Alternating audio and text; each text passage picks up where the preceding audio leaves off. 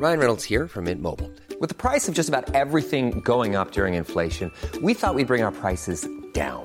So to help us, we brought in a reverse auctioneer, which is apparently a thing. Mint Mobile Unlimited Premium Wireless. How to get 30, 30, bit to get 30, bit to get 20, 20, 20, bit to get 20, 20, bit to get 15, 15, 15, 15, just $15 a month? Sold! Give it a try at mintmobile.com/switch. $45 up front for 3 months plus taxes and fees. Promo rate for new customers for limited time. Unlimited more than 40 gigabytes per month. Slows full terms at mintmobile.com. The Science of Sports podcast with Professor Ross Tucker and sports journalist Mike Finch. Coming up.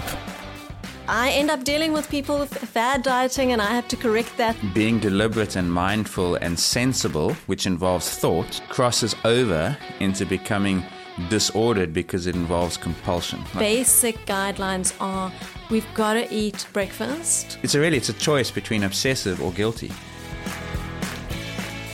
So welcome to another episode of the Science of Sport podcast, or the Real Science of Sport podcast. As you know, we've been on a bit of a flyer over the last couple of weeks. We've had two podcasts quite close to each other, and we're committed now, thanks to our Patreon supporters, that we're going to be putting out much more regular podcasts throughout this year of 2021 after a bit of a dodgy start to the year in terms of our frequency. So Ross, I know that we're very committed to doing that. Yes, and happy 40th. Yes, it's our 40th episode today. Can you believe it? And I think we've had just on 1 million listens in the last sort of 2 years oddish, something like that. So thank you to all of you that have supported us and listened to us, most importantly. As you know, you can, of course, engage with us on our Twitter feed, which is Sports Sci Pod. And, of course, Ross Tucker is on Twitter and very active on Twitter, myself as well. Not quite as active as Ross. He's got lots of things to say on Twitter. But if you have any opinions about some of the podcasts you've listened to, including the one that we're doing now, then please feel free to share those thoughts on Twitter and we'll engage with you. I'm pretty sure if it's controversial or whether you agree with us and tell us that you think the pod's awesome, we also like to get some good feedback as well. So on to the subject of today's podcast, and we have a very special guest with us today, Kim Hoffman, who's a BSc in Medical Honours in Dietetics and also a honours degree in psychology. And the reason why we invited Kim on the podcast today is that we are looking specifically at the psychology of food rather than what's on our plate at night, even though they're very closely combined. And Kim, in the stuff that I read about you, one of the things that you talk a lot about is this idea around fad diets. And of course, fad diets at the moment are all the rage. You know, you speak to anybody, somebody's either banting or no gluten or all sorts of weird things. We've done stories in Runner's World and Basting about these sort of things. I mean, it sounds like something that you're really quite passionately against. Completely, yes. So fad dieting is if you go on a specific diet that someone has created and said that this is the answer to whatever you're searching. And they normally don't fit in with our lifestyles. They don't fit in with your body's physiology, and they tend to do so much harm long term that I'm terribly anti them. They mess up our psychology around eating, and I end up dealing with people with fad dieting, and I have to correct that and get them to become more intuitive about their eating again. The trouble is, though, that they don't know it's a fad diet. That's the paradox. The guy's not saying, I've just started this new fad diet. He doesn't think that. He thinks I've just started this revolutionary diet that's going to change my life and yours because now you should listen to me. Yeah, absolutely. Because it's always advertised in a way that this is the answer. This is the best. This will be the right thing for you. So this is the problem. People can advertise beautifully, and the website, you can put anything up there. So and the reality of fad diets is that they do have some limited success, as we know. I mean, if you go on a banting diet, you will largely lose weight because you're essentially cutting calories. Absolutely. So this is the problem with fad diets, is they do work short term. Absolutely. If you stick to them properly. So yes, if you cut your, and that's the bottom line with all of them, is you tend to eat less, you're a bit more careful about what you're eating. And so most people do lose weight. However, when you've been fad dieting a lot and you go from one diet to the next and you're weight cycling, after a while, it doesn't work anymore. Yeah. And so that's when I see these people and going, I've tried. I know they're not the answer anymore. Then they want to learn how to get it right. But then you have to undo years of bad physiology and correct their body. And so I often don't get great weight results initially. I get feeling great results, but people have got to be patient with weight if they are wanting to lose it, and especially if they've done a lot of eating that goes against the physiology. Yeah, because your body is just not, it's not a case of just always cutting calories. And I think that's what people talk about. Yes. You know, you just reduce the amount you eat, you're going to lose weight, not necessarily, because body types differ and the way that your body uses energy differs, I guess, to some extent. 100%. So, but it sounds logic to people. Eat less, lose weight. That sounds logic. Okay, so I'm going to eat less. And then it's not working. Okay, I got to eat even less. Yeah. But what we're not realizing is the metabolism's logic is not that. The metabolism is, I need this much energy to run your body. If you give me less than that, I will just learn to use less and you will not feel as good. So you'll feel tired, lethargic, can't concentrate as well, can't do anything as well. And so the metabolism or the amount of energy the body uses just gets less and less and less. And that's why it takes a long time to get that up again, get that metabolism firing again and get the body to work at its best again. And that's why weight loss becomes very difficult when you've done a lot of calorie restrictive diets. Yeah. Now, one of the reasons why we brought you in on one of your bios that and there's a lot of them online actually, there's quite a few places you can find a bio. You said, my passion lies in combining my psychological studies with nutrition and food, which is what we've touched on a bit now. Also, more importantly, you work as one of a group of specialists for South Africa's biggest gym group here in South Africa, Virgin Active. So an area that you're obviously focusing on is people that are healthy, presumably healthy, who need help with their diets. Is there a correlation between people who are fit and healthy and doing active stuff and the way that they eat? In other words, are they better or worse eaters than people who don't do any exercise? It's actually not particularly evident like that. I get people that eat extremely well but don't exercise. I get people that exercise a lot and either eat well because of it or eat badly because they think they can now eat far more. So I haven't seen a direct correlation with that at all. Because I think often the understanding is that a lot of people I know, if they exercise, they feel they can eat badly. So they do an hour in the gym or they do their cardio, but then they go and, have a burger and chips afterwards because I earned it or I have the beer. I exercised to eat that. So you get that group and you get the group that I worked so hard, I don't want to undo it with bad eating. So you get both. But I think important with this as well is that like we do fad dieting, people also fad exercise. Where they know they should be exercising, but they're not because it's not fitting into their busy lifestyle. Then they want to lose weight, so they start exercising, but they go overboard. So expect 7 days a week from themselves, an hour at a time. That's not realistic if you don't have much time. And so they go overboard, underboard, and then they stop again because it's not feasible and they're not losing weight ultimately. And unfortunately, when people see that there's no weight loss, they lose all interest in healthy eating and healthy exercise movement. So similarly with getting people to have a moderation, balanced idea around food, I feel like they also need that balanced moderation idea around exercise, where just do 2-3 hours a week if that's all you can do, but consistently do that. So I think the fad is coming through in both ways, and that's why I can't answer those people that exercise very well. Those people that probably are very good exercisers and exercise consistently probably do eat better, but tend much more towards the disordered eating side. Well, we're going to touch on various aspects of what you just talked about in terms of the psychology of people who are fad diets. But let's kind of take a step back and look at one of the things we're focusing on. This is disordered eating. In other words, bad eating habits. Can you kind of define what disordered eating means? Okay, so the way to disordered eating is if we're looking at eating and we're not making it about what the body needs anymore. So we are now putting our head into the game and saying, I read this is best, therefore that must just fit into my day, into my body. And they stop listening to what their body is actually telling them. And they go according to what they think is right. So one of the things I teach people is get out of your head when it comes to food. Listen to what your body's asking for. If your body's hungry, feed it. If it's satisfied, stop eating. If you feel like this type of food, eat a bit. It's listen to what the body is saying, what the body is needing, rather than what you think is right about food. So maybe looking at some of the signs of disordered eating will give us a better idea of what it is. So if you go on diets very often, or if you have very strange ideas around food, like I can't eat this food, otherwise I'm going to get fat, or I must skip meals, I must get overly hungry to lose weight, that's disordered eating.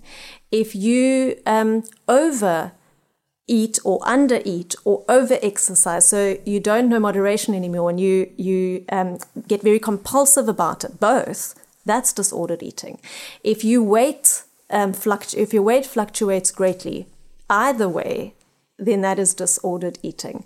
Sure. So there's a couple of signs where we can see you're not thinking naturally around food anymore. You're not relaxed around food. You don't know that intuitiveness as to why to eat. You've lost that. Then that is sort of where the disorder lies.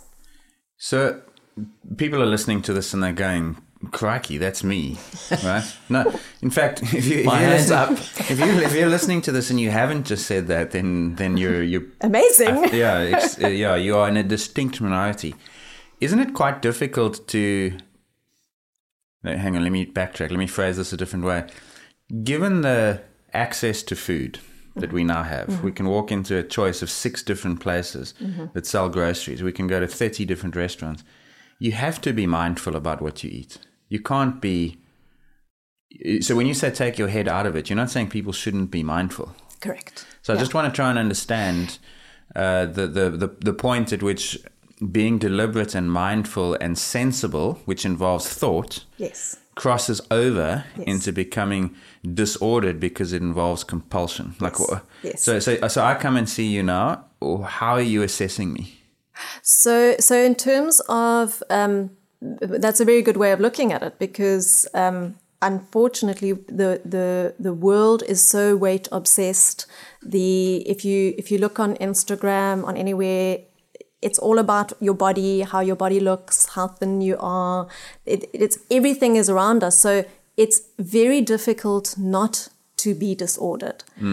But when we look at what choices are we now going to make? Yes, the head is always going to be involved at some level, because we are thinking beings. But it's about saying, am I going to eat a burger and chips, or am I going to eat a salad?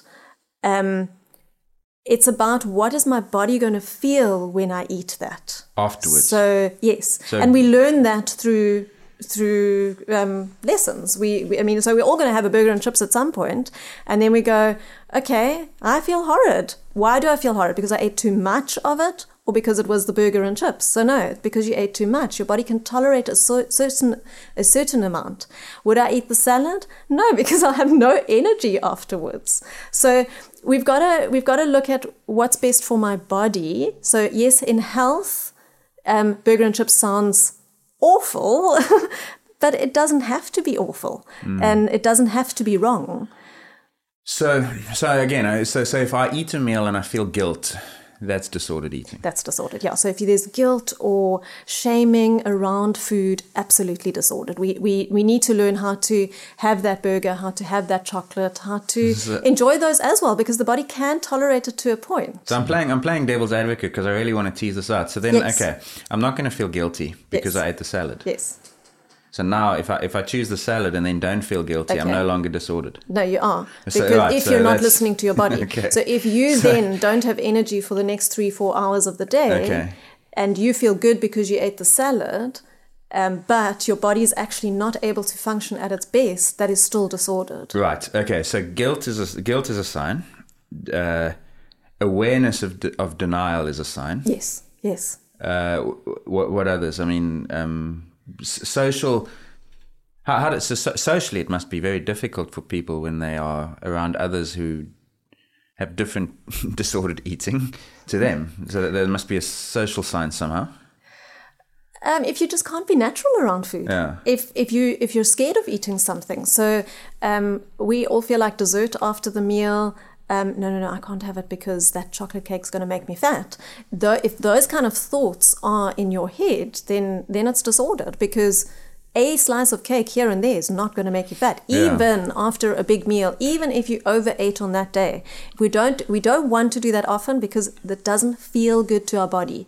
But if we do it from time to time, we shouldn't be scared of it. Because your body, this is, I think, where some people are, and especially if they're disordered, they feel like any little thing, any little slip, any little extra, anything they've done wrong is going to affect their body, and they're going to get fat, or they're going to gain weight, or they're not going to have the muscle now that they should. Right.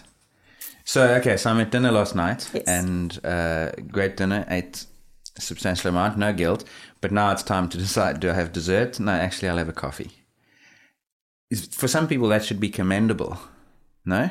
Yes, but the disordered side is around more why you made that choice. The motivations. Yes. Okay. So if you made that choice because, I'm full, I'm satisfied, I'm going to feel sick if I eat a dessert now. I really just don't feel like eating a dessert. The desire for it isn't there. Okay. Coffee will end the meal nicely. Then that's not disordered. So, and again, I'm sort of prodding this because I want to get to the bottom of it.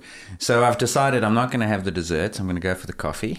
And it's not because I don't necessarily want the dessert. It's because I know that I'm going to be cycling with my mate Mike on the weekend. And if I am not careful, I'm going to not keep up.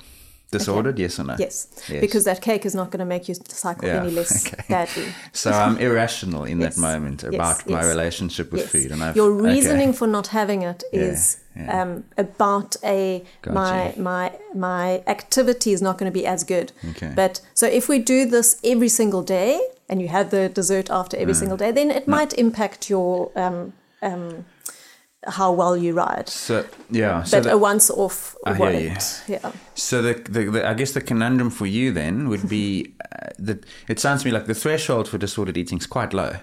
Yes. And your net will capture a lot of people. Yes. How do you address the psychology of it and frame it in a positive way and change it?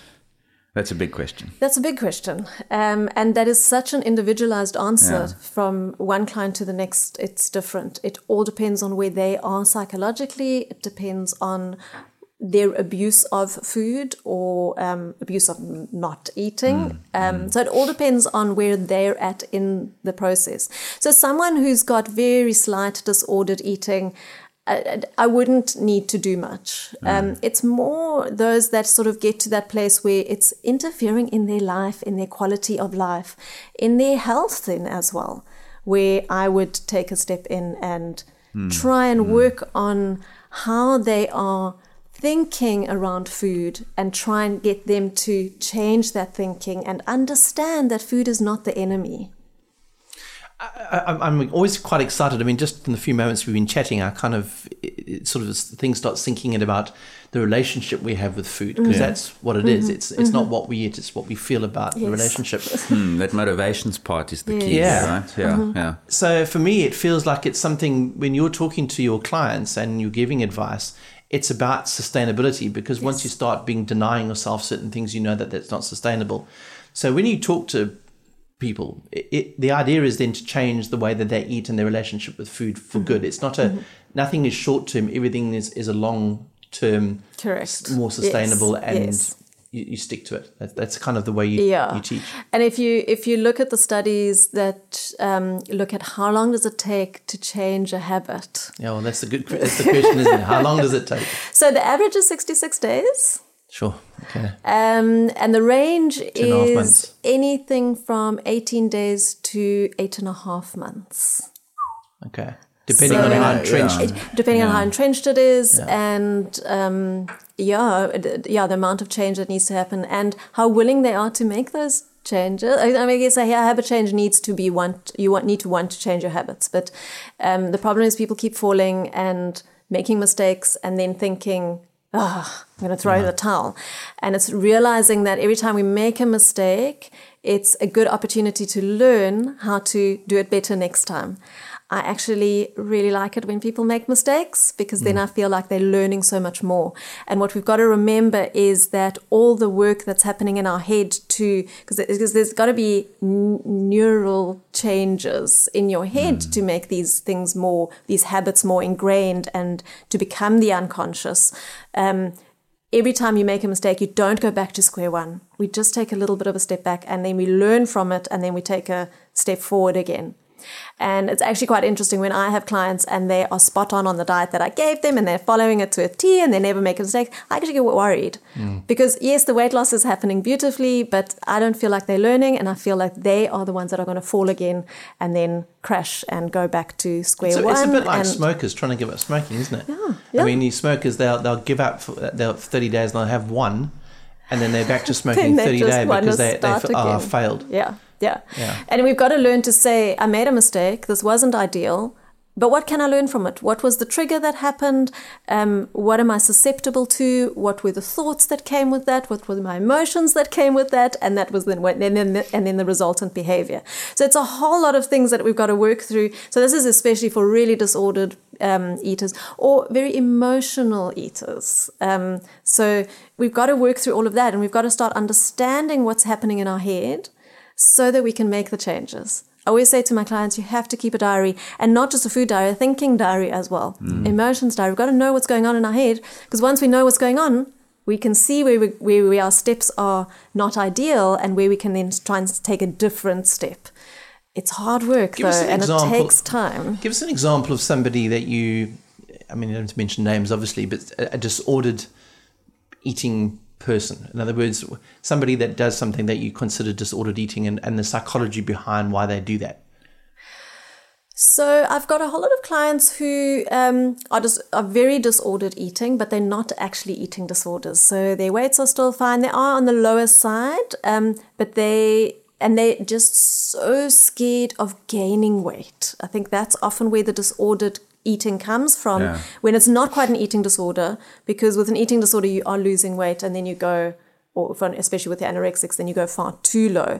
But with these clients, they've lost weight, but now they're so fearful of gaining weight that they've stuck themselves into a specific diet. So they only eat one thing at breakfast, then they only eat this little thing at lunch, and they only eat this little thing. There's no variety anymore. And they're so fearful of going beyond those boundaries that the minute they go beyond those boundaries, they feel like their bodies are just going to explode back into fatness. So that is a very common disordered eating, where people are so rigid with their diet and with exercise. Rigidity with exercise is a common one as well. That they cannot step out of it, and when they do, they feel they've completely lost control. So it's that kind of, when you feel you lose control around food, when you eat something that's different, that's disordered, because our bodies can handle it. Our bodies can handle a lot. So I have two questions in response to that. I'll ask the first one. Maybe we won't even get to the second. We'll see which way we go. When you encounter that client, the surface reason is, I'm scared to gain weight. Yes. But you've got to ask why. There's that thing about ask why 5 times. Yes. Why are you scared to gain weight? Yes. Because the fear of gaining weight is actually quite superficial. Yes. So what's the first answer when you say why? A typically example. Because I know there's many of them, because then life is not going to be as good as it is now. Life is not nice now that I'm at this weight. Because they've been rejected in the past for being, or something like. I mean, I'm just trying to give some examples. So, if you've got to treat it at the root cause, like if it was me, it wouldn't work to say you shouldn't be scared to gain weight. I'd just dismiss you because. So I can't tell them that they can't be scared to gain weight. I need to convince them that eating differently is not going to make them gain weight. Got you. So that's what I was sort of trying to get at is you can't logically solve this. No. It's not rational. No. No, Right. no, their brains are very irrational. Yes. So I don't, and generally, if I'm happy with your weight range, where if you are in a healthy weight range, if you're not under a BMI of 18.5, then I'm not going to force you to gain weight. Yeah. I will say to you, possibly your body might vacillate a bit, and we've got to just see what it does. Often when people are this restrictive with their diet, they are under eating. So they are not feeling great in terms of energy, which is also part of the reason that they are with me. And they know this isn't life because they can't go out with their friends and just be normal around food. And so we just start out by looking at, are you eating enough? Okay, we need to eat more for your body, and then you'll feel better. And then I do not let people see weight. Yeah. We take weight out of the equation because weight is the problem. We're focusing on a number that may not be right for you. And everyone's genetics is so different that we've got to see what is the best for your body. What is your body going to do when we do this? I know roughly what most bodies would do, but, and then so I make them eat enough so that they start feeling better. And then I weigh them to let them know that everything's going all right. And if they do gain a bit, normally they still feel okay. So if they can't see it, it's okay. And I say to them, I don't know what your range is yet. Also remember, we cannot be stuck on one weight. So we have to sit on a 2 kilogram band. And if you weigh yourself constantly and you are okay with your number and you're not trying to lose or gain or anything, you'll see that you vacillate on a 2 kilogram band. And we've got to be okay if we see it higher on some days and lower on others. So I then figure out what is their band and if they're stable. So if what I've given them keeps them very stable, then I start practicing trying different foods. Let's have a treat. So once this week, you have to try and have a treat. And they have to sit and enjoy the treat and sit with the feelings as well that they have with it. And then I show them that eating different foods is not going to change your weight. And so they slowly start relaxing their boundaries. So that would sort of be how, it's not as quick as it sounds right now. It does take time because we've got to sit first for a while and be okay with eating this amount and knowing it's okay. My body is still okay. I'm still fitting into my clothes, so it's all good. So yeah, and it is so different with every person because every person reacts differently to food and bringing in new food. And the more disordered the relationship with food, the worse the rules. So we've got to break down the rules. And this is what we do with eating disorders. We slowly break down the rules. This is a rule you have with food. I'm not allowed to eat after a certain time. Then we go, okay, we're going to eat after this time from time to time and see that it's okay. My body's going to be okay. And I'm actually going to be happier for the fact that I can do it. So it's literally just breaking it down bit by bit. And we've got to just figure out what are their rules, what is their disordered, where they're sitting in the disordered spectrum. I guess also it's people that are, I mean, the vast majority of people are not people who are trying to put on weight. The vast majority of people who are trying to lose weight.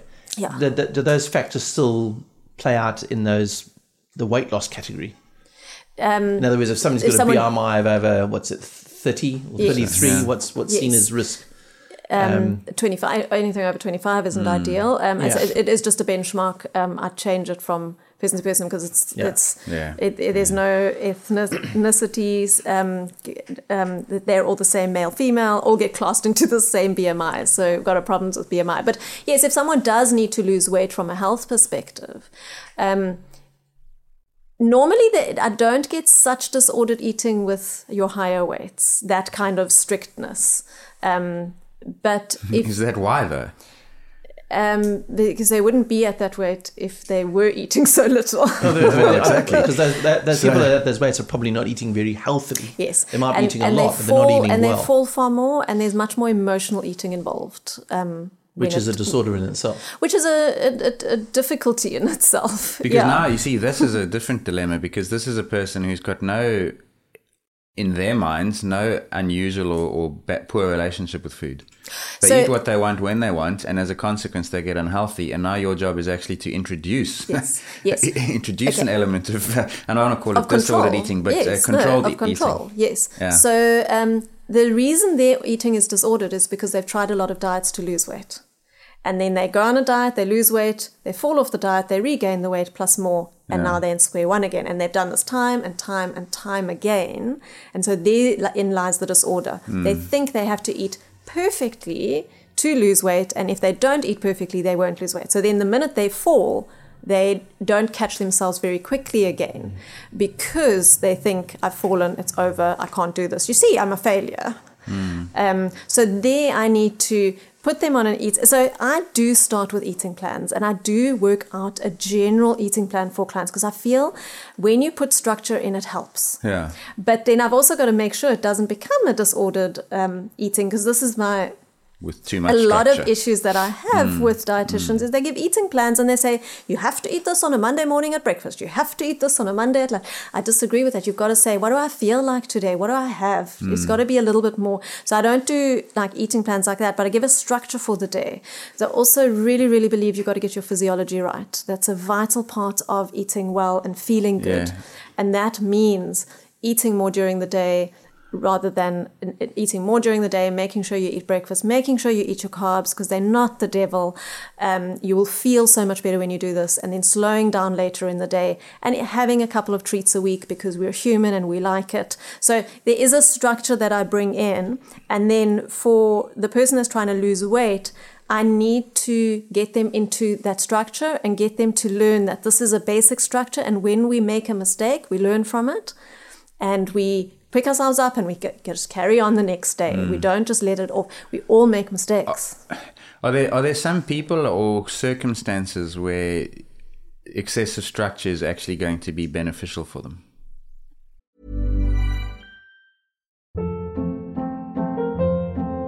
Hold up. What was that? Boring. No flavor. That was as bad as those leftovers you ate all week. Keke Palmer here, and it's time to say hello to something fresh and guilt-free. Hello Fresh. Jazz up dinner with pecan-crusted chicken or garlic butter shrimp scampi. Now that's music to my mouth. Hello Fresh. Let's get this dinner party started. Discover all the delicious possibilities at HelloFresh.com.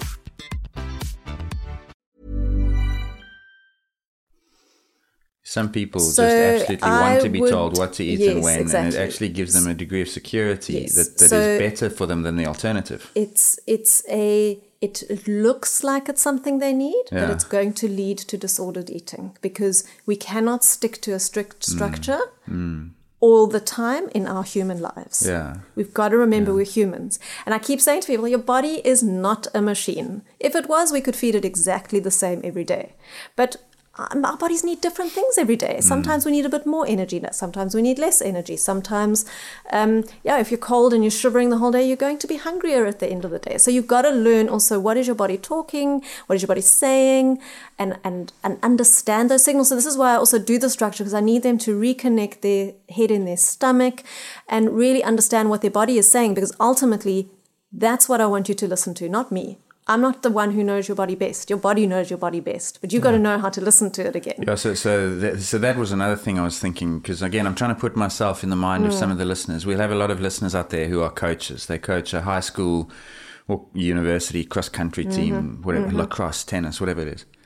They take this advice on board, and even some of your clients. And then the moment that client is no longer with you, they hop onto social media or a website or a magazine, and they'll see lose weight, and I'm thinking athletes now, lose weight, run faster. Yes. Now, how do you equip people to be robust in their changing their attitudes towards food? Yeah, I see this. So this just takes time, and you've got to learn to be, when you see an advert like that, not just to trust, not just to believe. You've got to look, is it study-based or is it just someone saying they did it and therefore this is what you need to do? So it is also looking at a couple of things to say this is real or this is not real. It's the same as when you look at a food label. We don't just look at the front and go, it says it's low fat, great, I can eat this. We have to look at the back and see, well, what are the ingredients? So we've got to investigate a bit more. We can't just keep falling for these faddy kind of adverts that promise you everything. So it's make them more aware that there's a lot of junk mail out there. So just like there's so much junk food that you can buy, there's so much junk stuff that you can read. And a lot of it is junk. And we've got to learn to sift through it and say, does this sound plausible, or is it actually just going to be another diet and get me in trouble ultimately? I'm sure one of the people who are listening are going, okay, well, it's all great. We know that we've got to be careful about the way we eat. So we define that there is the relationship with food. I know it sounds very generous to say this, but how do you define a healthy diet? In other words, can you say eating 3 meals a day is important? Can you say, having 3 fruits and, a fistful of protein twice a day? Are there certain guidelines that you look and saying, that diet's pretty healthy based on what that? But this is the what, eh? This is the what you're asking about. Well, it's not an idea. In other words, if I'm a listener and I'm going, okay, I'm not sure whether I'm disordered or not, but I'm doing the following. I'm eating 3 times a day. I'm not fasting till 12 o'clock, but I'm eating my breakfast in the morning with protein in it, and I'm having a decent lunch with a bit of carbs, and maybe I'm slightly lower carb in the evening, for instance. Mm-hmm. Is that the wrong way to think about it? Or are there guidelines that you can reassure people that, that's a healthy diet? Yeah. So there are definitely guidelines that you can know that your diet is healthy. But I think we've also got to remember there is no one definition of healthy in terms of food. So this diet can be healthy, this diet can be healthy. There isn't only one right, and we've got to find that right for us. But the basic guidelines are we've got to eat breakfast. Our bodies need the fuel in the morning. If you look at how the body works, it functions, all the functions of food, so the digestion of the food, the utilization of the food, the absorption of the nutrients, is far better during the daytime than it is at night. And we're working during the day. This is when we're working, this is when we're exercising, this is when we're needing more energy. So we need energy during the day. So give your body energy during the day, and that starts with a good breakfast. Eat breakfast like a king, lunch like a pauper. Lunch like a prince, supper like a pauper is actually still very much valid. And it's not That's about... That's not new science. That's been around for a long time. But it's actually so true because our bodies do work with the circadian cycle. The general guideline is eat regularly in the day, and that can be anything between 3 and 6 meals. And this is, again, where everyone is different and needs to know how to listen to their body in terms of what their body is saying. So if your body is hungry, feed it. If it's not, you can wait another hour. So some people can get away with 3 meals a day and it's perfectly healthy, but others, that 5 hour, 6 hour gap between the meals is not okay, and they get too hungry at a mealtime. And the minute we get too hungry, we overeat, or we're more likely to overeat and go for the wrong choices. So there immediately lies a less healthy structure. Exhibit A, yeah. That's me. So it's eat well in the morning and eat regularly. My guideline of regularly is every 3 to 5 hours, and figure out what yours is once you've figured out how to listen to hunger and how to know when your body is asking for food. And then so that's in terms of structure, and the structure is, to me, vastly important, because when you eat enough in the day, you are less likely to have, or you won't have physiological cravings at night, and it'll be really easy to eat a small supper and then not need to snack afterwards. If you're not eating in the day, you're going to be starving at night, and you're going to want to carry on eating after supper, even though you know logically you put food into your stomach and you shouldn't be hungry, but there's this craving, and that comes from not eating enough during the day. So getting the structure right, I think, is a vital part of health. Yeah, and the problem there is that then you've got a trade-off between 2 bad things. You either give in to your cravings and you indulge and feel guilty, yes, or you resist the cravings and actually create in yourself a micromanaging control freak around food. Yes. So either option's poor. Is not good. Yes. And it's interesting because there are some studies actually. I remember giving some lectures to some personal trainers for this Virgin Active work that we do, and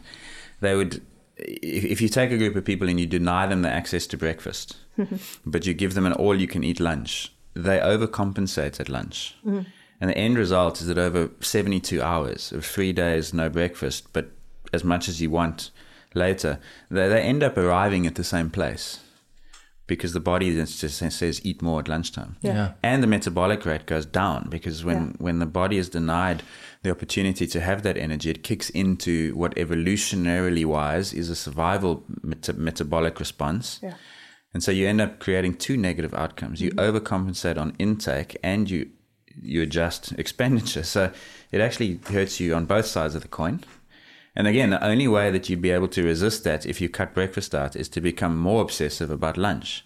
So you actually just end up potentiating like bad behaviors. Yeah. It's a choice between obsessive or guilty. Yeah. That's not a good place to be. And that's the disorder. Yeah. That's when the disorder then comes in. When you start trying to control or you feel bad about what you've done. Exactly. So that's the one part of health. The other part of health is making sure you eat the better food. And by better, this is a vast one. There's no absolute wrongs. Well, there are. Junk food, I'd say, is an absolute wrong. We know the bad stuff. But most people, this is what I keep saying, most people know what they should not really be eating much in the day and what they should be eating. So, and I get very frustrated when people start blaming, I put on weight, it must be the bread I'm eating, I must stop eating bread. Nothing wrong with bread. Bread is absolutely fine. Yeah, look, your normal loaf bread does have far too many ingredients these days, but if you go to a bakery or you make your own bread, it's a very good food to use to give your body good energy. So the what is actually where you can be far more relaxed on within reason. The pattern will actually, getting the pattern right is what will get you to relax about food, because the cravings, the physiological cravings, disappear. Habitual cravings might still be around. Emotional cravings we cannot sort out without doing the head work. But 95% of my clients who come in saying, I'm a chocoholic, 2 weeks later when I've made them eat more during the day, said, I didn't crave anything. Yeah. So we're not true chocoholics. Right. It's just we're causing ourselves to be by not eating during the day. So the answer is, and that's actually the pattern that I want people, that's where the behavior change that I work on mostly is get into that habit of eating breakfast. It's a must. It's a non-negotiable. Eat when your body says it's hungry. All the fasters out there going, no, I'm not eating until 1 o'clock. But intermittent fasting, there are so many different ways, the diets that have been created. That's disordered eating again, I'm afraid. Intermittent fasting can definitely be used as a tool as part of your eating. I do think there is definitely some benefit to fasting, but fast at a time where your body doesn't need much energy, not at a time where it needs it. Especially athletes. I mean, like athletes, yes. You're going for 2,000 calories a day on a bicycle or whatever it is, and then you want to fast on top of that. Correct, I mean, correct. That's a shortcut to Reds. I mean, there are some physiological benefits of doing fasted rides, for instance, if you're in a gym, or fasted runs, because there is some metabolic processes that take place in that, right? There's a theory called train low, compete high, and this refers to the carb energy supply. So many listeners will know train high, compete low. That's altitude. with respect to carbohydrates, there have been studies on train low. In other words, train in a glycogen deplete state. Because when your body doesn't have access to carbohydrates in the liver and the muscle, it is forced to burn fat preferentially. That drives fat adaptations, which then when you compete with carbs will, in theory, delay fatigue and improve performance. And so do you concur, Kim? So that's 100% right in terms of how to fat adapt your body. Yes, that is what you're fat adapting. The studies are saying. I just worry that, so we've got this idea of what happens, but nothing is exactly the same from one person to the next.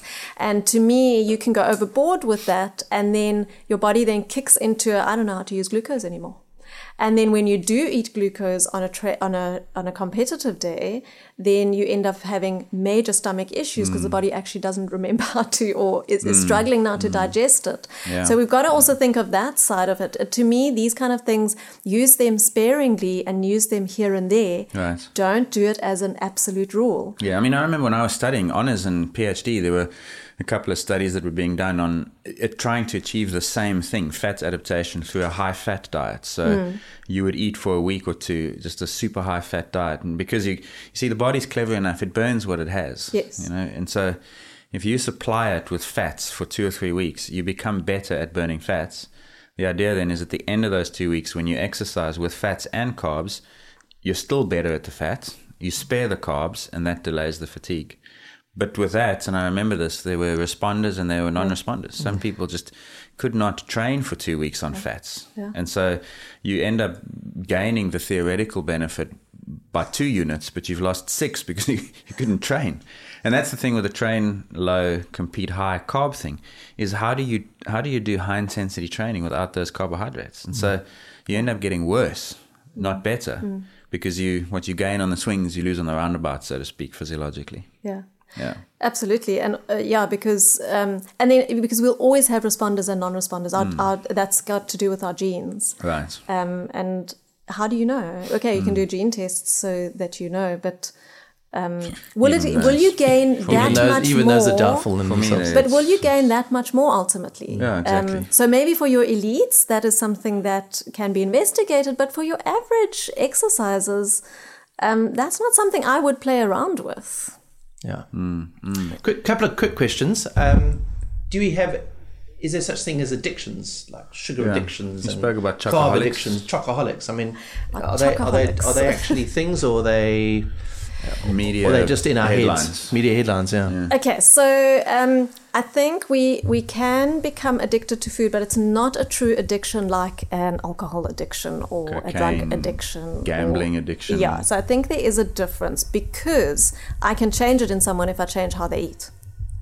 Right. Easily. So, yes. More easily than you could change a real addiction. No, so a real addiction, you can't just say... As a person in this field, it must annoy you when people use addiction so frivolously and trivially. Absolutely, yes, because it's not actually an addiction. What it is it is a physiological craving. Your body is craving food or energy if you don't feed it. That's what's coming out at the end of the day, and it just happens to come out at the end of the day. Yes, we then develop a habitual craving. Right. So, I like this chocolate. Well, chocolate would be nice again tonight. And then the minute we do it too many times, then we are in that habit of doing it. But it's a habit. I don't think it's an addiction. So when they say that they can study the brain of a cocaine addict and they can see that dopamine response, and then you'll read an article saying they've seen the same thing when people get it's not people, when rats get given chocolate or something. They're linking it neurobiologically. Yeah. So they say the same areas get fired up. Right. And I think a sugar high is real. Yeah. If you've ever had a lot of sugar, you do bounce around a bit more. You're a bit more hyper than normal. We see it in kids all the time. So there is a reaction in your brain, but I don't think it's an addiction. So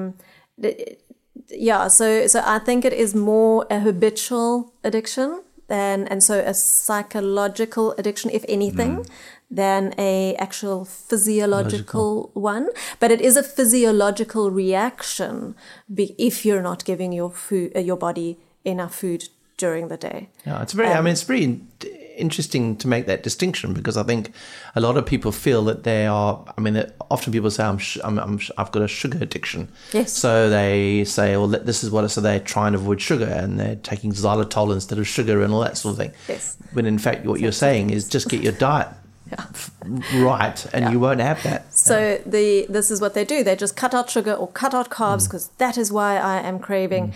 But if you just cut and you don't get your diet right, you don't eat correctly for your physiology, the craving's going to still be there. Yeah. And then this is one of my pet hates, a product saying it's sugar-free. And then you look and it's just got a different sugar. Sugar is sugar. So yes, table sugar is the sucrose, and too much of that is not going to give us health because it displaces nutrition. But in small amounts, it really does nothing bad in our body, and the body can tolerate it and use it.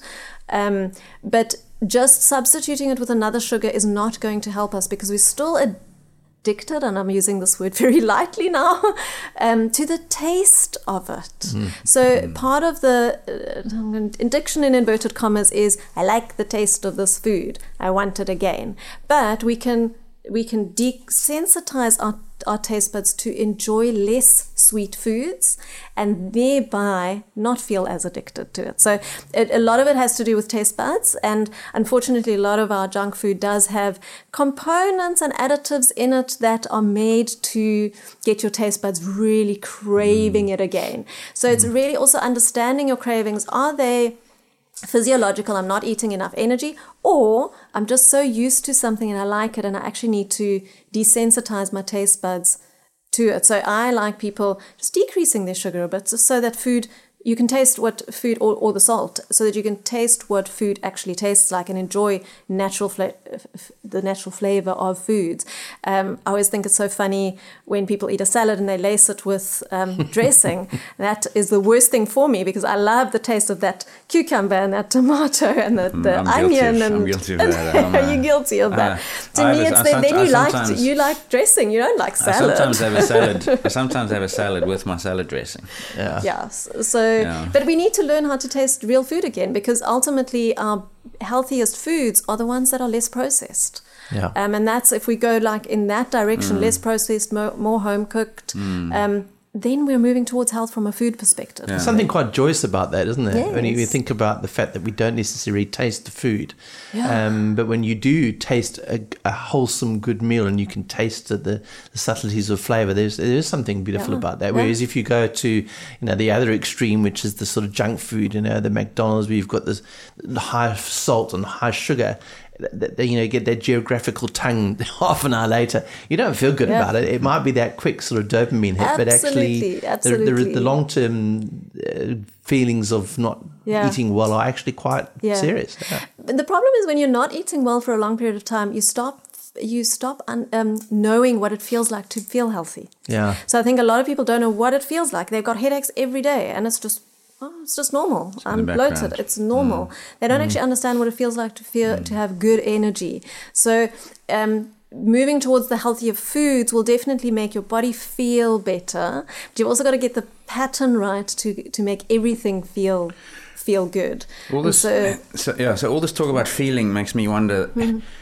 Let's say hypothetically now I've picked up a magazine, I've read about a low carb, keto, Atkins, whatever diet, take your pick. I try it and I start feeling better because that's what the article said I would.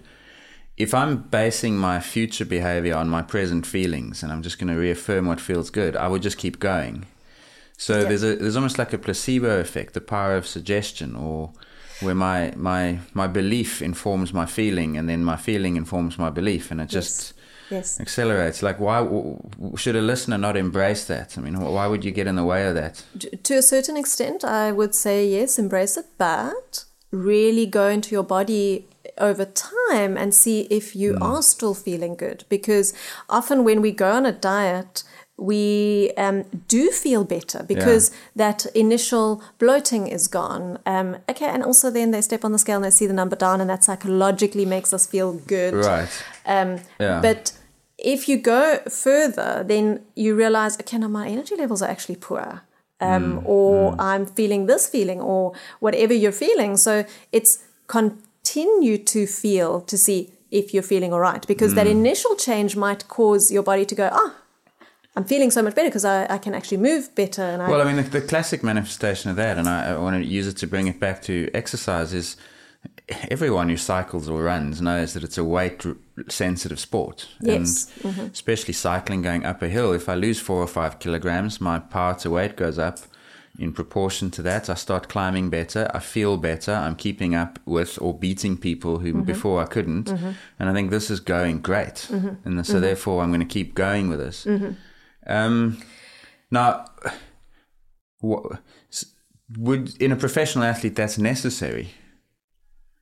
In a competitive athlete, potentially. Yes, but I think in a professional athlete, you won't see those leaps and bounds because their bodies are already that much I mean, for sure. And I mean, if I look at cycling, they've achieved those leaps and bounds through doping. The new frontier in doping for cycling is weight loss. And it used to be, and we've said this on this podcast, it used to be always doping. I mean, cyclists by their very nature are like jockeys. They're designed for the sport, so they are naturally leaner than any other sport. Right, but yes, there is abuse. Yeah, and so in the 90s, doping in cycling was about adding power to the system. In the current modern era, I think it's about taking weight out of the system without taking power out. But you get to the same place, which is better watts per kilogram but through doping. I mean, I'm pretty sure that cortisone doping now in sport is used for this very purpose. It's weight loss without power loss, and I'm going to go faster. But that's, I guess, is a separate debate. I guess what I'm getting at is in an athlete whose goals are performance, how much more disordered eating would you tolerate compared to someone who's not going for performance? So the disorder comes in when you continually want to cut your calories to lose weight, and now you don't have the energy to do the work, and you're not feeling your most energized. So it goes back to that thinking of if I skip this meal, if I eat a bit less, then I'll lose some more weight and then I'll be faster. But we get to a point where more weight loss or less calories is going to mean underperforming, and thereby is not going to be a benefit anymore. So at that point where it's not a benefit anymore, and where you have now become a little bit disordered about the thinking around food, where you're scared to eat a food because you're scared that you're going to gain weight. You eat it and then you get rid of it because now you develop a full-blown eating disorder, like Yanni Brajkovic did. Yeah, where you can't help yourself and you end up overdoing it or binging on it, and then you feel so guilty about it that you end up purging. So so that's when we know, okay, we've crossed the line somewhere that's not okay anymore. So it is about finding that sweet spot where for your body you've lost enough weight where less calories is not going to help you anymore. Yeah. And it's learning to say that less is not more. So cutting your calories too low is going to affect your metabolism, which means your body's just not going to give you a lot of energy to do things. And then in athletes, we start shutting down systems. Right. So even though they'll be able to cycle because their body is now physiologically attuned to giving the energy to the exercise, certain body systems are now not going to get energy, and we start shutting down. So the system itself will correct itself in a way, because you can only push your weight loss to a level before your body says, I don't have the energy to perform what I'm supposed to do. So Ross mentioned the example of Yanni Brajkovic, who was a recent top pro and won the Giro d'Italia as well, and he wrote very openly. I think he won the Giro. I think won the Dauphiné. Won the Dauphiné. Sorry, top 10 in the Tour de France, I think, or 12th or something. Yeah. Anyway, but certainly one of our top tour riders. And he talks very openly on one of his blogs about the fact that he was, suffering from bulimia and literally survived on shakes for a large part of his career because he had this incredibly bad relationship with food and the risk of putting on weight. But he still performed reasonably well given those restrictions. Little, So, and that was a fear of eating, fear of putting food into the system, because the brain is now telling you things that this food is going to do which are not real. So the whole brain won't function correctly also if you're not eating enough calories. But he could still perform because the way his body had adapted, it knew it needed to keep so and so much energy for the exercise. Right. But then I have this much left for everything else. And some things they're not going to get enough. Right, and that's reproductive function in women. That's why the menstrual cycle is one of the first thing to go. And then immune system function. We even discussed this in our most recent pod. Bone health, stress fractures. Do you see this? Do you see personality types being a part of eating disorders? Are there certain personality types that are high risk? Yeah, in A-type personalities? A-type, absolutely, the perfectionist. They just want to get everything so right, and they can't tolerate not being perfect. That they try and be more and more perfect with their diet, and at some point that is not productive anymore. So you were saying when you're looking at some of your clients, when they don't make mistakes, you get concerned. Yes. And when you see them being obsessive about exercise, that's a marker for somebody that's obsessed and healthily obsessed with what they're eating and what they're doing exercise-wise. Definitely a red flag. Absolutely. The person that doesn't make mistakes is not often actually it actually is more the person that doesn't have emotional eating issues.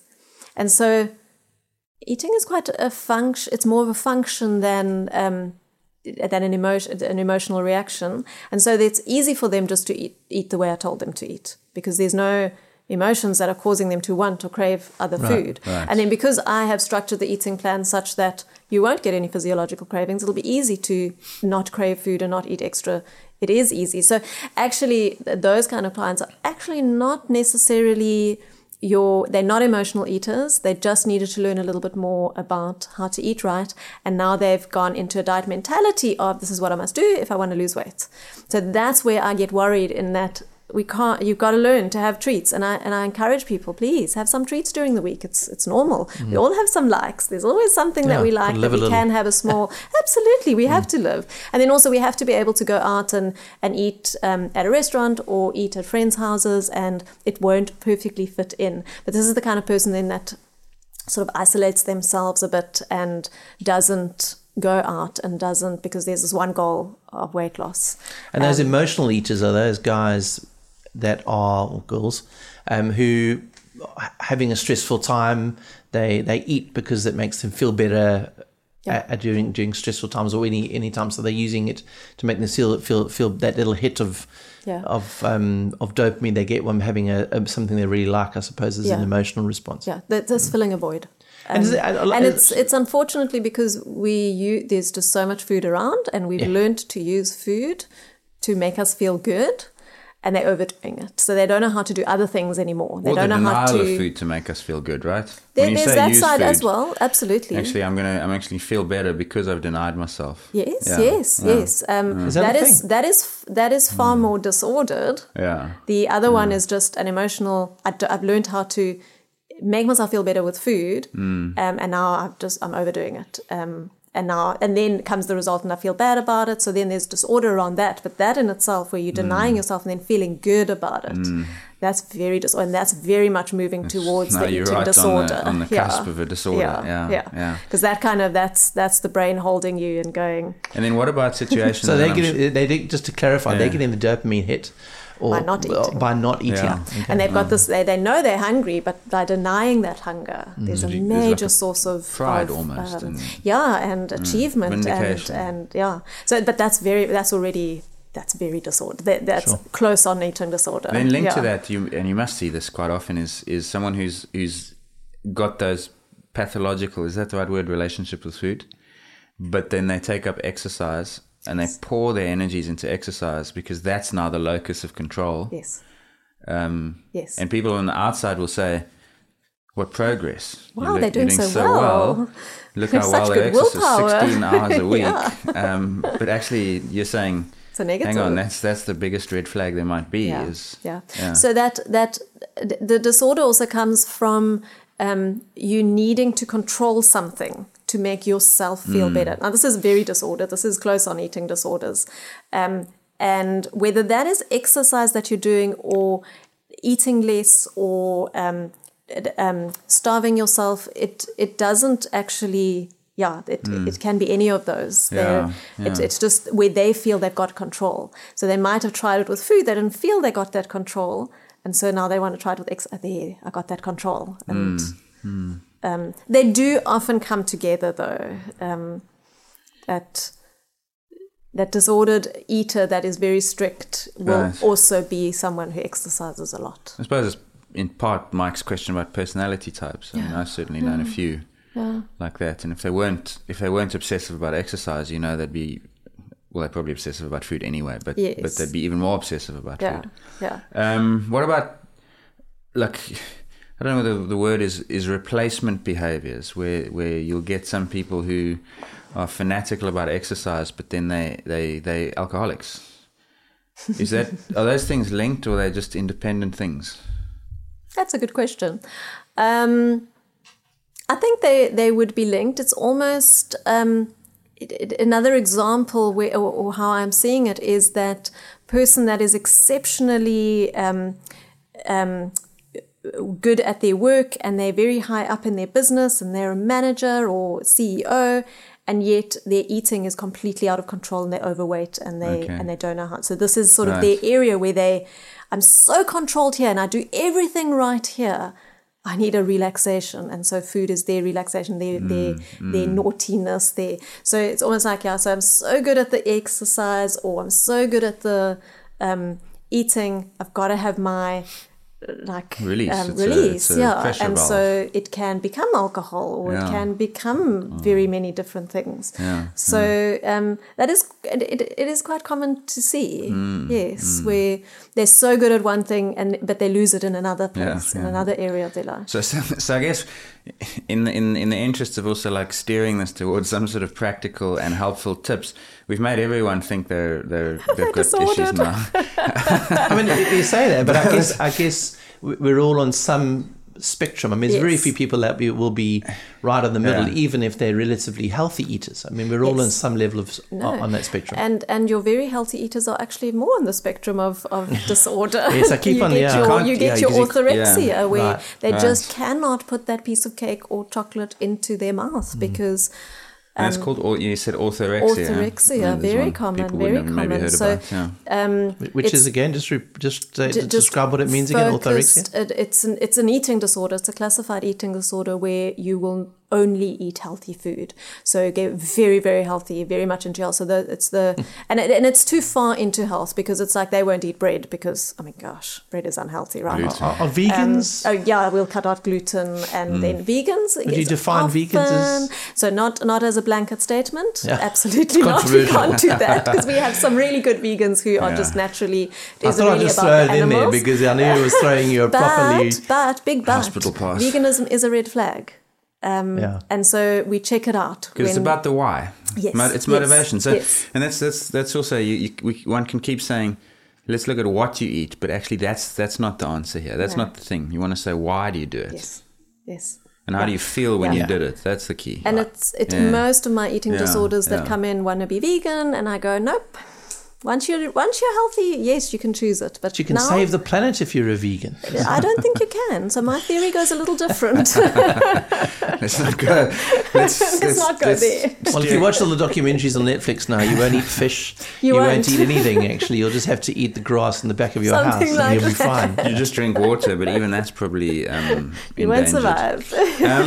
So let's move towards some practical things that maybe people who've listened to this and who see it as a call to action might try and do. Okay. Having recognized disordered eating, I don't want to get worse. I may not want to obsess about getting better, but like, what are some of the things that I might? Yeah. So I think look at your goals. Look at why you are wanting to make the changes to your food. What is the motivation behind it? So. I've been thinking about this quite a lot, why is everyone's goal weight loss? It's actually to feel good is the goal. I want to feel better in my body. And so for athletes, I want to perform better is the goal, not weight loss. Weight loss is the thought or the thinking that if I lose weight, I will get this. So now we're focusing on, I want to feel better, I want to perform better. And if I lose weight, I can get there. So we start eating in a way that we think we need to eat to lose weight, cut calories, cut carbs, cut sugar, cut fat, whatever your thinking is around it. But generally the cut carbs is a very common one. The cut calories is the ultimate that people use. Yeah. And then initially that all works well. We do lose weight. We do perform better because we are losing a little bit of weight. But the body is losing weight because it used to get so much energy.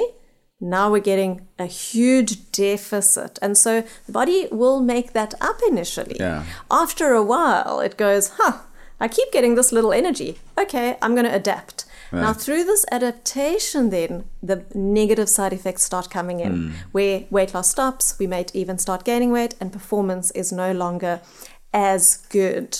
And so what people, I think, a big part of what we need to start focusing on is don't focus on weight loss. Focus on the goal. The goal is to perform better. The goal is to feel better. And let's eat well for that. So eat enough. It might be a little bit less than what you're currently eating. But if you're eating 1,500 calories, maybe you need to eat 1,400. The weight loss will not be as fast, but it will be sustainable, and you'll still, once you get the eating pattern right, you'll start feeling better, you'll start performing better.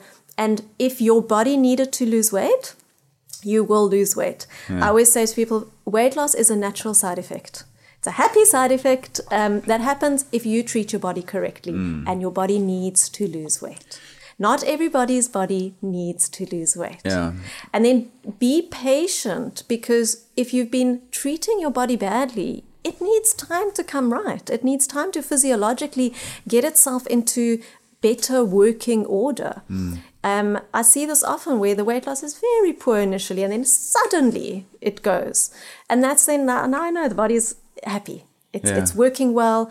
Little things like if your insulin levels were a bit too high or your glucose levels aren't ideal, just by eating right and the system working better, everything starts working better, and all of a sudden everything's coming right and you can get to your best you. Yeah. So it's get the pattern of your eating right. Eat during the day when your body needs the energy. And in terms of that, just to ask you, you mentioned earlier, so I'm guessing you'd recommend it, but you spoke about food diaries.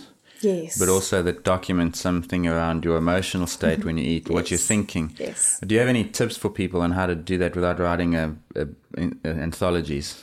I mean, like what? So it literally starts as simply as write down the time that you're eating, write down what you're eating. Yeah. It's an investigation. We need to do an investigation of what we're currently doing so that we can see where we're falling short and where we need to make changes. So don't beat yourself up if it looks bad. I ate a chocolate.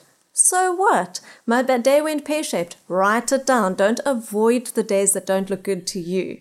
And then as you're writing down what you're eating, so you just time of your eating, what you're eating, do a little bit of portions as well, just so that you can see how much you're eating.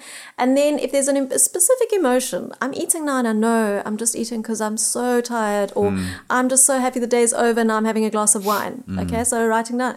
Enjoying because end of day, or I'm feeling so depressed because my meeting didn't go well, or I'm so sad because of whatever. Just write down what you're feeling at that time and see if there's a connection with, I tend to eat far more when I feel like this. So it's just lightly observing yourself. And we write it down because we won't remember what happened a couple of days ago if we didn't write it down. Does it help to have someone to whom you are accountable when you write it down? So, for instance, you might take a photograph and send it to an accountability partner, and they're doing the same thing back. Or are you better off? Maybe I shouldn't think so simply about these things, but is it? No. So accountability is often a good way to make habits, work on changing habits. So I think accountability is very good. Just if you are going to have an accountability partner and it is just a friend or whatever, make sure they are not disordered around their food. So that would be my only careful there, because everyone has different ideas of what is good and right. It might be an idea to get a professional involved if you feel like there is more of a disorder than not. But it is good to let someone have a look at it and assess what it's informative. Initially, just see it's information. You've got to be kind to yourself in the process, and you've got to learn that nothing is wrong. There is no wrong. Right. I always say that we can make a decision to eat and we can make a decision not to eat something, and both of those decisions can be right as long as they're done for the right reasons. Sure, yeah. Final question. What did you have for breakfast this morning? I had a bowl of milk, which I heated up. I added some all bran into it. I was going to add some muesli, but there was so little left, I felt bad to eat that away from my husband. And then I added a tablespoon of nuts, a tablespoon of seeds, and that was my breakfast. So some nice multi-grains in there. Yeah. That sounds very wholesome. Yeah. It does. I do. Sounds nice too. It's...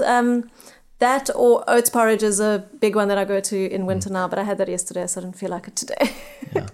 Sorry, I have a final question. So you're obviously here in Cape Town. I live in People Cape have listened to this and they say, I need to explore this further, but they're in London, Canada, wherever. Where do people go to find more out about this, and what would your advice be to someone who is inspired by what you've said to take hold of their relationship with food? So there's a lot of disordered eating places that you can go, and you can just Google disordered eating and you'll find... Won't you find a bunch of opportunists who've sort of capitalized on this to try and... I mean, is it like that in that world? Certainly diet seems to me to have been hijacked massively by people who want to make bucks. Yeah, unfortunately it is. So how does someone discern who's good and who's bad? Yeah, if it's generally if it's a foundation or a So I wouldn't go individual because the minute you go individual, you don't know. Yeah. But there's a lot of associations for eating disorders, and they often add in disordered eating. And are there books you can recommend? Because we can certainly put links to them in the show notes. And there's some great people. Emotional eating books. I can give you a whole list to. Yeah, if we can do that, and maybe just put links for the show notes, because I would like people to be informed. I think that's the first part of it. But they're also welcome to right? email me, and awesome. We'll. I'm happy to answer questions and lead them in a direction that would be beneficial to them. Yeah, I think that'll be good. Yeah, cool. So we'll put a few resources on our show notes, and if you are happy to put your email on there, we'll do that as well, and people can get hold of you. And are you on Instagram? Or on Twitter? I'm not on Twitter, but I am on Instagram. And Facebook. What's your handle? Kim's Nutrition. Kim's Nutrition. Yes. Kim's Healthy Nutrition. Just Kim's Nutrition. Kim's Balanced Nutrition. Kim's Balanced Nutrition. Yeah. So Instagram, Kim's Nutrition. Kim's Nutrition. Yeah. Well, we'll put all this in the show notes well for people, and hopefully it helps someone. Sure. Yeah. Kim Hoffman, thank you very much for your time. It's been extremely enlightening, and I must say I've learned a lot just from this chatting. Certainly my relationship with food has become very forefront in the way I see food just from that chat. So thank you very much for your time. And Ross, thanks to you again. And from us, for now, it's goodbye.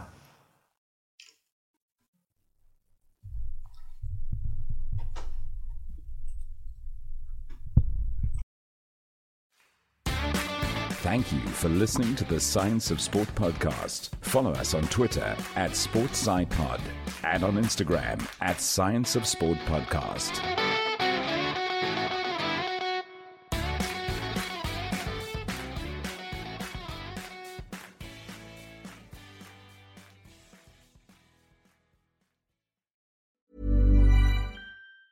Ever catch yourself eating the same flavorless dinner 3 days in a row?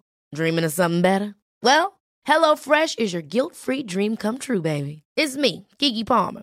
Let's wake up those taste buds with hot, juicy pecan-crusted chicken or garlic butter shrimp scampi. Hello Fresh. Stop dreaming of all the delicious possibilities and dig in at HelloFresh.com. Let's get this dinner party started.